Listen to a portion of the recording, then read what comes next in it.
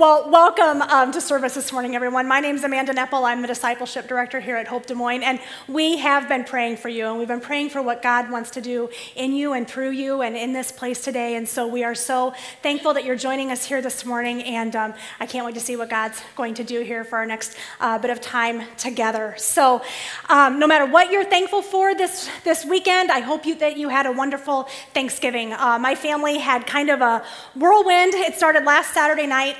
My oldest daughter was in the All-State concert in Ames, and there she is with 600 and some of her closest friends, and obviously that's her right below the arrow. If you can't see that, it's all you. It has nothing to do with the picture.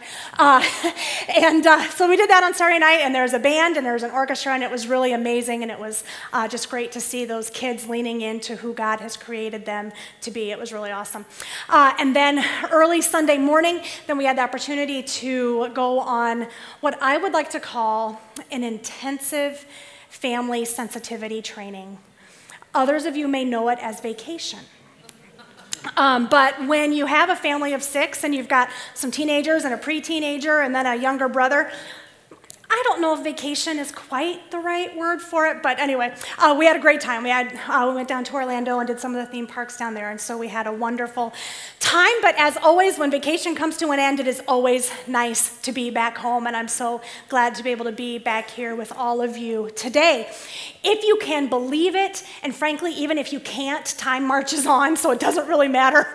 But this is the first Sunday in the season of Advent, and so we have our Advent candle and our Advent wreath up here to remind us of that. And the season of Advent is really all about taking the time to prepare our hearts and our minds for the coming of our Savior, and remembering that 2,000 some years ago, God broke through to this world, and that nothing would ever be the same after that. And as we think of this idea of preparing our hearts and minds for Christmas, so often, unfortunately, we get this, we have our to-do list, right? And we think that to get prepared means to cross everything off of the to-do list. And maybe somewhere on there down the bottom, there's take 5 minutes to reflect. Or, just hoping that everything gets done. So somewhere around the vicinity of December 25th, we can have a few moments of peace. And we kind of get caught up in all of it, and we kind of forget what it's all about, and we start thinking it's about things that it's not. And before we know it, we end up looking a little bit less like people of God and maybe a little bit more like that guy, right? And we laugh at that movie. It is hysterical. It's one of our Christmas traditions. I watch it. I can quote way more of that movie than I have any business being able to quote. But it's funny. It's over the top. But it also, for many of us, we know that we're just maybe a bad weekend away from being just that nuts ourselves. You know what I'm saying?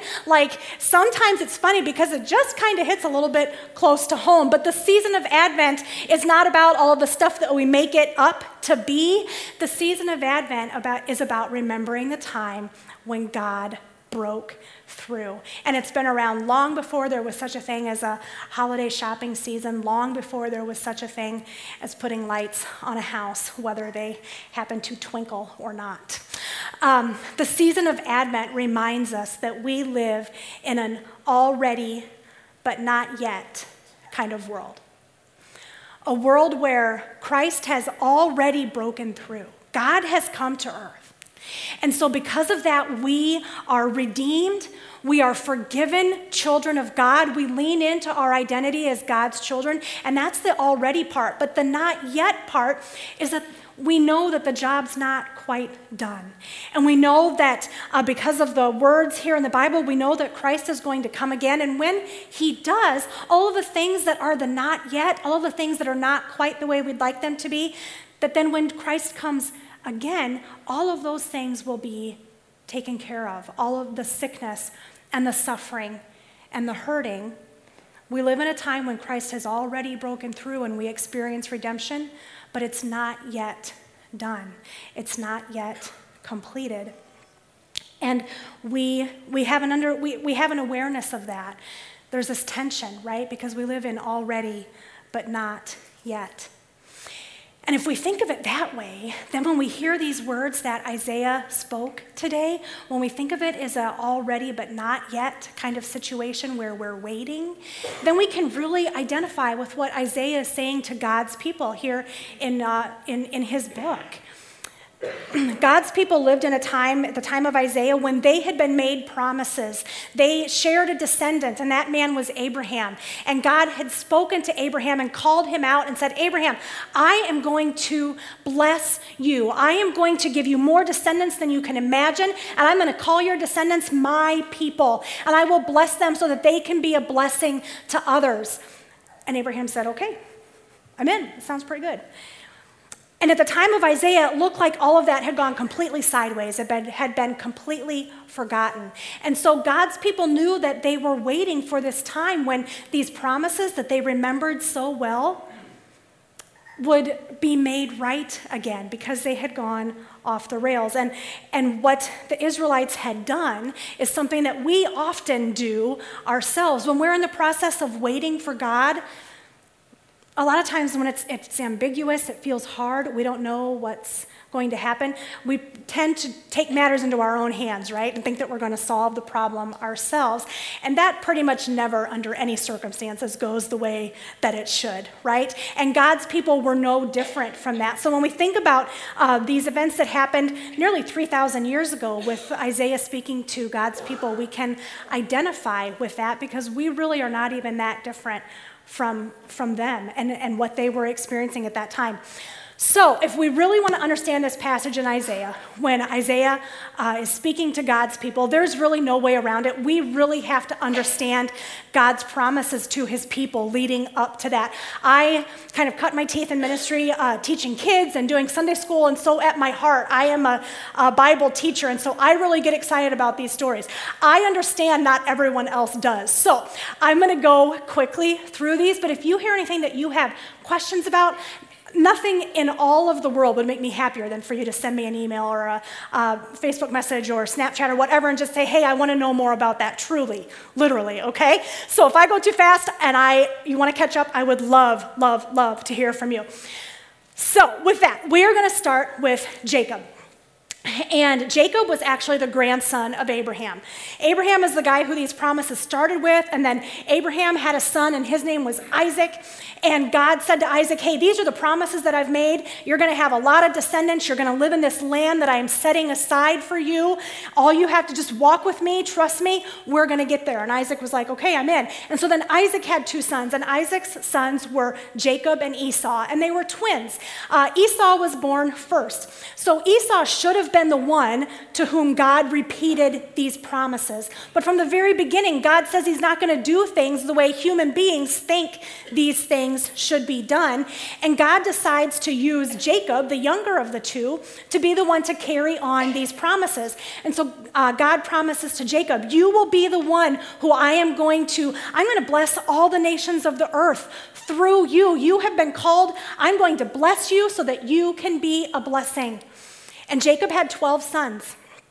And those 12 sons eventually end up being the 12 tribes of Israel. Okay? So all of God's people, there in the early days of God's people, came from one of these 12 tribes. And so we know then that Jacob had 12 sons, and one of them was Joseph. And we can read all about Joseph beginning in Genesis chapter 37. Here's the deal. A lot of us have come out of Thanksgiving, and some of us like to joke that maybe our families, they're a little crazy, because they're family. And so maybe we joke that our family puts the fun in dysfunctional, right? With Joseph, his family put the I'm going to kill you in dysfunctional, right? It was a complete disaster. It was a complete mess all the way around. And you can read all about it in Genesis beginning in chapter 37. So Joseph's brothers try to kill him. They end up instead throwing him into a pit. He ends up in Egypt. And Joseph's story at that point kind of reads like, unfortunately, unfortunately, fortunately, unfortunately.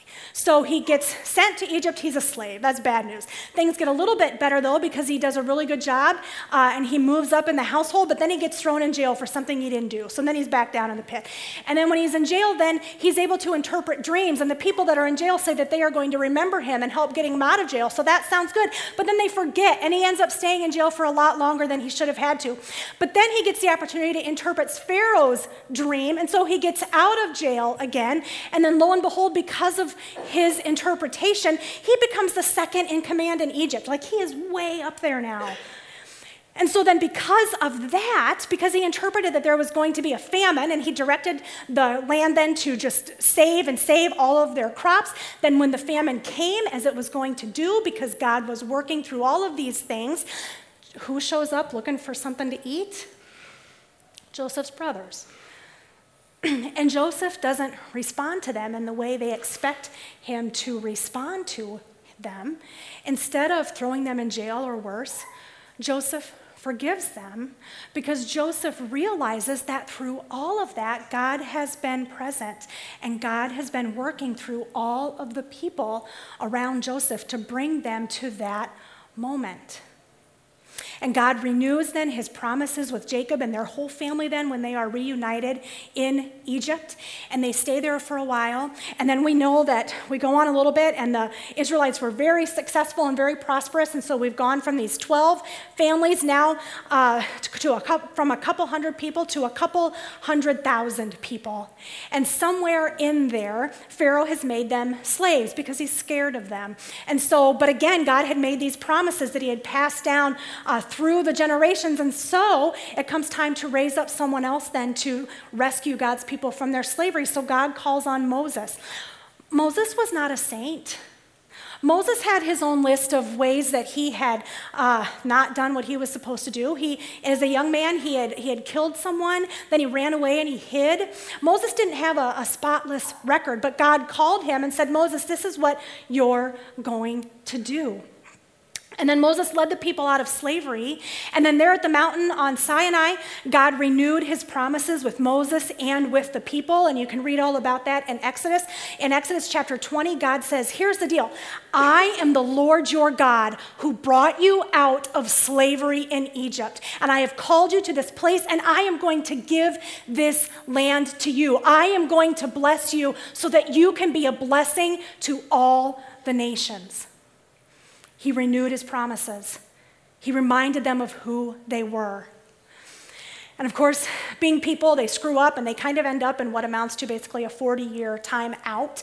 And all of the people in that generation pass away. And then Joshua is given the job of leading God's people now into the land that God has promised them. And you can read all about that in the book of Joshua. And at the very last chapter of Joshua, chapter 24, God renews these promises with his people again. And he says, this is your land. I, the Lord your God, who called Abraham, who called Isaac, who called Jacob, who rescued you from slavery, who gave you these guidelines for which to live your life. I, the Lord your God, have called you here. This is your land. I will bless you to be a blessing to the nations. Things look good, right? Fast forward 400 years, and Israel now has kings.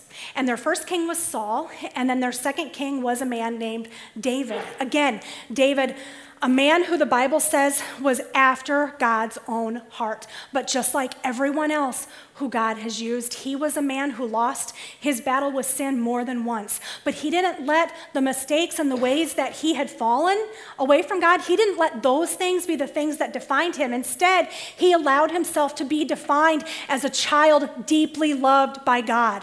He allowed God to define him as the next one who would be the next in line for these promises that God had for his people. And so we can read in 2 Samuel chapter 7 how God blesses David and renews those promises. And he says, David, someone from your family will reign over Israel forever. David said, I don't know how this happened. I don't know why you have blessed me, but I say yes. Despite of everything I am and the things that I've done, I say yes to you, God. And then Solomon was one of David's sons, and he became the king after David. And he started off really great, really strong start. Kind of took a nosedive there. Solomon had several distractions, not the least of which were his 700 wives and 300 other people, women that he had in the palace there. And so he was a very highly distracted man. And he ended up worshiping the idols that these women had brought into the palace. And so he fell away from God. He fell away from who he was. He fell away from what God had called him to be. And so by the time he died, the kingdom was kind of a mess. There were so many people who were claiming that they were next in line for the throne that the kingdom fell apart. Now, in some ways, if you think about that, it's sad that they couldn't get along, but we have to realize and we have to remember what all those promises throughout the course of history had meant to the people. As children of God called to this land, to this place, to be blessed so that they could be a blessing, that was the entire backbone of who they were. That was their entire paradigm. Children of God, since the time of Abraham, they could all trace their lineage back to Abraham because that was their promise. That was who they were. And so when the kingdom split, it was more than just kind of oh, that's too bad. It was, we have lost who we are. God was supposed to be caring for us and taking care of us. And what has happened? These promises have fallen apart. And it didn't get better from there because the northern kingdom then became the kingdom of Israel, and the capital of Israel was Samaria, and then the southern kingdom was Judah, and the capital of Judah was Jerusalem. And so each of these two countries had their own set of kings. And the very first king out of the gate in Israel, his name was Rehoboam, and he was one of Solomon's many, many, many sons. And he was not a good dude.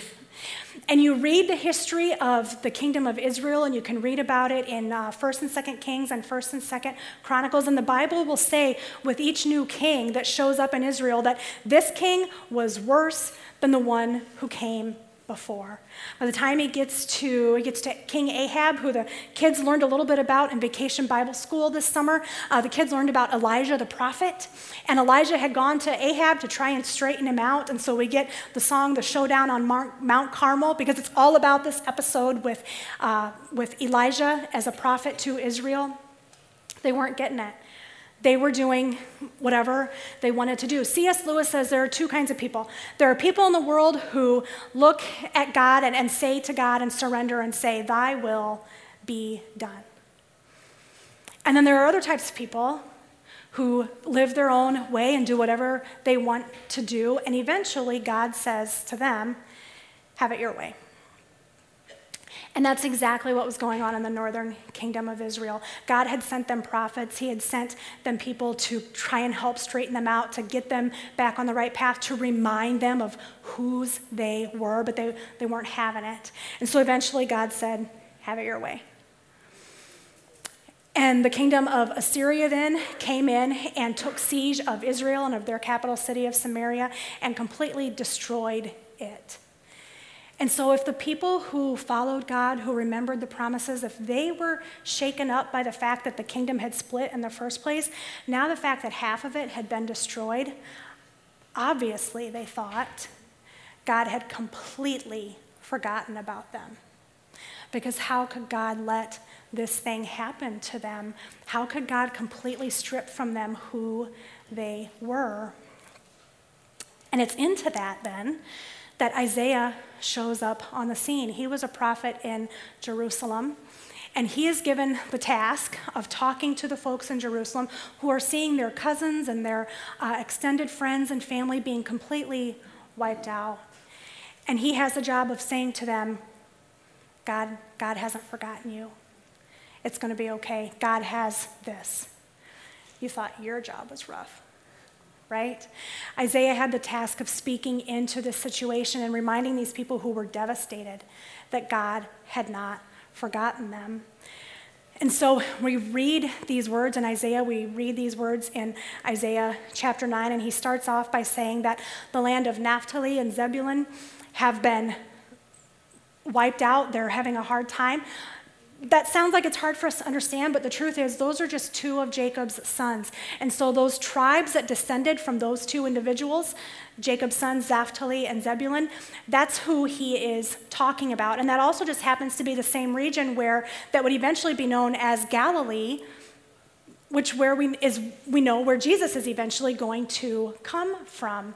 And so we read that and we're thinking, okay, this is great, so far so good. And then he continues on, and then in verse 4, in chapter 9 of Isaiah, he talks about Midian, and he talks about this great battle. Well, it's no accident that Isaiah brings up that story about Midian, because that was something that we can read about in the book of Judges, where the Israelites were taking over the land that God had promised to them, and the Midianites were like these giant bullies, and they were oppressing God's people, and God selected a man named Gideon to lead the army.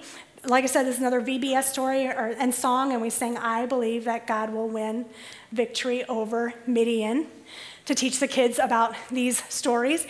And so this was a story where God showed up. Gideon had an army that started out with thousands of people in it, and God said, no, that's too many, and he whittled it down to 300 because God was preparing to intervene strongly on behalf of his people. It ended up being that the Israelite army had about 300 people, and the Midian army had several 100,000, because God wanted the people to know under no uncertain terms who had won that battle. God said, if I send you in there head to head and you're successful, you're going to say that you did it. And God said, that is not who is fighting for you. You think you're fighting for yourself, but I am fighting for you. Why? Because I have made these promises that I am your God and you are my people, that I will bless you so that you can be a blessing. So when Isaiah refers to that in his writing, in his passage, in his exhortation to the people, it's to remind them of who they are. It's to remind them of the promises that God has made to them. And so Isaiah goes on, and then it's in verse 6 that we get the words that we're most familiar with, right? For unto us a child is born, for unto us a son is given. And we read those words and we assume, oh, well, he has to be talking about Jesus. That's awesome. This is when we get to the Jesus part. That part makes a lot more sense. And I happen to have the opinion that Isaiah was writing as God told him to write. I don't think Isaiah could have imagined Jesus in the way that we imagine Jesus. Isaiah was writing what God had told him to write, and he was saying, your suffering will not be forever. There is one coming. And so we read these words, and that's a part of that. Maybe we read these words and we think about all of the music and the songs and the acts of worship that have been written based off of them. One of the most famous is Handel's Messiah, which he wrote in 1741. It's this great operatic play in 3 different parts, and it calls on this language in Isaiah as well as from the Psalms. And that is an act of worship to study these words in that way, but that's not all that's going on there as well. Because here's the thing. What Isaiah is doing and what this little history tour, I hope, has done is to bring together for us that throughout history, God has been moving through the people that he put on earth to bring about the things that God has decided to do. It's not like on the day before Jesus was born or the day before Mary became pregnant. It's not like God the Son and Jesus and God the Father were up in heaven having a conversation saying, I don't know, are you doing anything today? Should we get this started?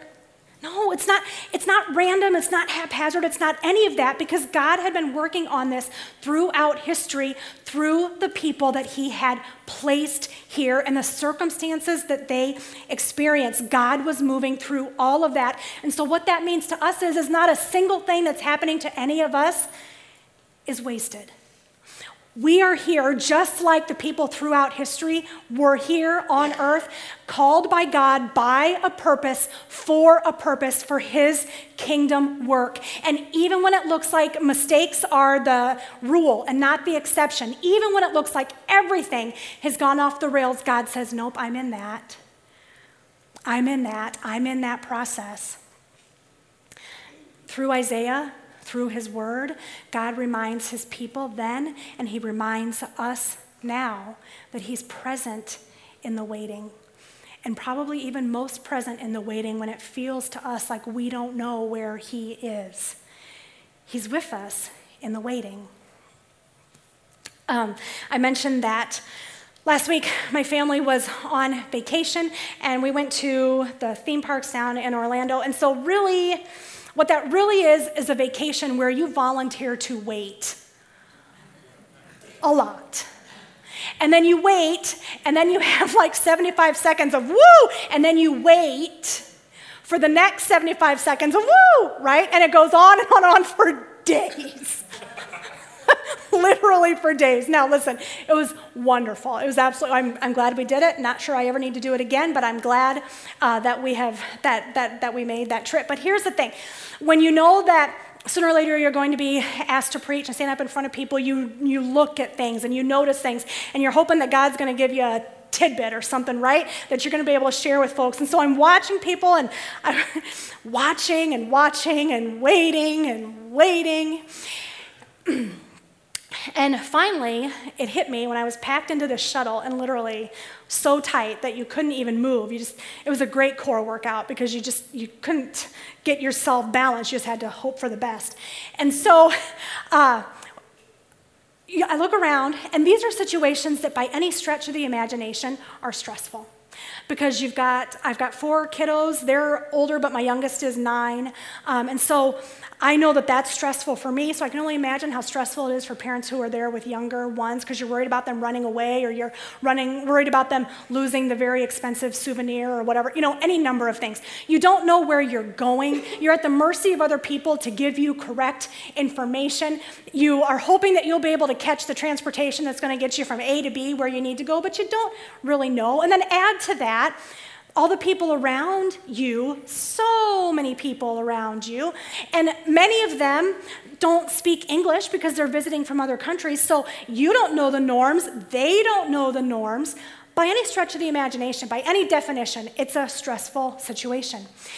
And we've been raised and conditioned to believe that under that type of a situation, things should completely just go off. Right? That because obviously people who are different from us are dangerous, and this should really, we've been conditioned to believe that this is the chance where if anything can go wrong, it's going to go wrong here.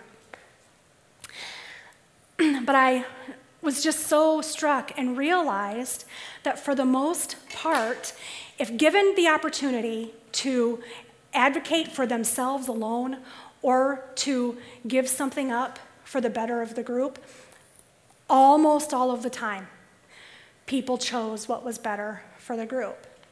People didn't budge in line necessarily, or if they did, the people behind them chose to let it go. And it occurred to me how much we want the same things. We want happiness. We want good health. We want good things for our kids. We, at the core of who we are, want the same things. And I was just struck repeatedly by how similar we actually are over and over. It doesn't matter what language you speak. A kiddo laughing sounds the same. You're on a ride and you're scared or you're excited and you let out a yell, sounds the same. A child getting a rather stern talking to in any language pretty much sounds the same. You don't have to guess what's going on. At the end of the day, at the core of who we are, we've all been given this inherent kind of sense of what's right and what's wrong. And God has given us that intentionally so that we can be together and get along together and live in the world that we live in. Now, there are always exceptions to that, no question. But we are born with that innate sense of knowing what's best for the group, what's right and what's wrong. What's so interesting to me is that, ironically, people will take that very truth and they'll say, well, I don't need to know Jesus because at the end of the day, I don't need to know Jesus to be a nice person. And the truth of the matter is, I 100% agree. You don't need to know Jesus to be a nice person, but please don't get confused because being a nice person was never the point of following Jesus in the first place. The point of following Jesus is to say yes to him and to receive redemption and forgiveness and mercy and grace. And when we do that, then it opens us up to claim our place in the history of the world and in the history of what God is doing in this world through us. Because when God wants to do something to people, God always does it through other people. By saying yes to who we are in Jesus, then we get to have an active role in the not yet part of where we live right now. The not yet part of where we live is the place that can be so confusing and so hard. But God throughout history has called people. God throughout history has called fallen, sinful, messed up human people to do the work that God has needed them to do. And so that's why we talk about these stories, because when we start to learn about these people that God has used throughout history, guess what? We see ourselves in those people. That's why I talked about those patriarchs of our faith, Abraham and Jacob and Isaac and Joseph and David and all of those. Now, I got to tell you, when I was a younger woman and a younger teenage girl and I was sitting in church and I was listening to all of that, I would think, well, isn't that quite a lovely list of names of men that we get to talk about?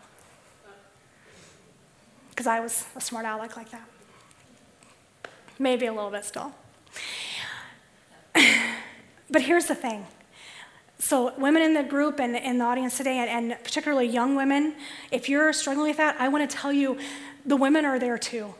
So I encourage you to look into Tamar in Genesis chapter 38. Judah, one of Jacob's sons, Tamar outsmarted Judah in such a way, Judah was being a jerk, and she called him on it. And then there are women like Rahab, and you can read about her in the book of Joshua. And there are women like Ruth. She has her own book. It's called Ruth. Same with Esther. You can read about Esther. You can read about Deborah in the book of Judges. Even Bathsheba were people that God called and God used to bring about the purposes that he had here on earth. Now, I think, well, I'm pretty sure the reason we don't talk about these stories and these women from the front here is because our job up here is to kind of keep things PG-13 or lower. All of these women, their stories are just a skosh bit scandalous, just a little bit. So I think that's why they don't get a lot of airtime, but it doesn't mean that they're less important. It doesn't mean that God used them any less or any differently. And I think for all of us, men or women, it doesn't matter, because so many of us in this world, we feel insignificant. It's so easy to feel insignificant. There are 7 billion people on this earth. And when we think about that, it is so easy for us to think that God doesn't see us, that God doesn't know our circumstance. Sometimes, for me, I'm at the front of this line. It's so easy for me to think, well, I have enough to eat. God's really busy with the people who don't have enough to eat. We feel like God doesn't see us or God doesn't care, but do you know who else felt that way? Every single one of those women, because in their society, nobody saw them. And God says, I'm going to use you. It doesn't matter. I will use you, because God uses people for his purpose every single time. None of it is an accident. And none of the people who God used and who God called, none of them were morally superior or had any other specification for the job description other than the fact that they were willing to say yes. In spite of their flaws, they were willing to say yes. And so when we talk about rediscovering Christmas, I think if we want to rediscover Christmas, I think we need to consider rediscovering who we are in light of what God has done, and if we are ready and willing to say yes to however God wants to bless us to be a blessing. Because I don't know how it is for you, but I know God wants to draw you closer. I know God wants to bless you to be a blessing to others. If you're here today because you're visiting and it was easier to say yes to your family and come than to put up a fight, I totally get it. If you are fairly new to this whole mess and you're just trying to figure out what it is to follow Jesus, then I encourage you to take a look at the Gospels. And the Gospels are the first 4 books in the New Testament: Matthew, Mark, Luke, and John. Because if you're trying to figure out what all this means, and you've heard about this Jesus guy, but your main representation of Jesus is what some quote-unquote good or not Christian has said about him, I encourage you to meet the Jesus of the Bible, because I think that if you really give him a shot, I don't think you're going to be disappointed. I think when you meet the Jesus of the Bible, I think it'll change your life. And if you know the Jesus of the Bible, but you're still feeling like you want to know more about God and you want to draw closer to God, then start at the beginning and remember the stories. Remember how God has been present throughout time, through people bringing us closer and closer to the not yet part of the already. God is calling you to be a part of what he's doing because he has called people throughout history. It hasn't been a mistake. Don't insult God by assuming that you're too young or you're too old or you're too single or you're too married or you're too whatever to draw closer to him. I was going through a time not too long ago and I was just really feeling like I needed more God. And so I was praying about that, and I just really was convicted that I needed to go back through. I needed to start at the beginning and read through to the end. And I was like, I've done that. Really? Like, really, God? That's what you want me to do? You want me to go back to my Bible? Like, what about like going on a mission trip or something, you know? And that's awesome. Those are wonderful things to do. But God said, no, I want you back here. So I don't know what he's calling you to do, but he has blessed that time that I've spent gone back through from the beginning to learn who I am in relation to who God is. And he wants to do that for each one of you as well, because he wants to bring his kingdom come through each one of us. As we get ready to leave today, I have a video that I just love this time of year. And some of you maybe have seen it before, but it tells the stories of the Old Testament, some of the big ones, leading up to the birth of Jesus. And it reminds us that God has been acting intentionally no matter what since the dawn of time. So let's take a look. When God wants to do things to people, he does it through people every time. Every single one of those people up there was no different than you or me, other than they said yes. So as you prepare your heart and mind these next few weeks for Christmas, for God breaking through, I hope and I pray for you that you'll be looking for ways that you can say yes to how God wants to renew his relationship with you and rediscover with you who you are in light of who God is. Let's pray. Father God, we thank you. We thank you for your promises. We thank you that you are who you are, the beginning and the end. God, that you have been working on our behalf before we ever even knew who you were, that you see us, that you call us, that you promise to use us as part of what you're doing here. We don't understand why you would choose to use us, God, but you do. And so we just fall on our knees and we say, thank you. Thank you, God. So as we leave this place today, help us rediscover who you are. Help us rediscover what it means that you broke through, that you keep your promises. God, we thank you, we praise you, we love you, and it's through your precious Son, Jesus' name, that all God's people said, amen. Hope Des Moines, go in peace, serve the Lord. Have a great week.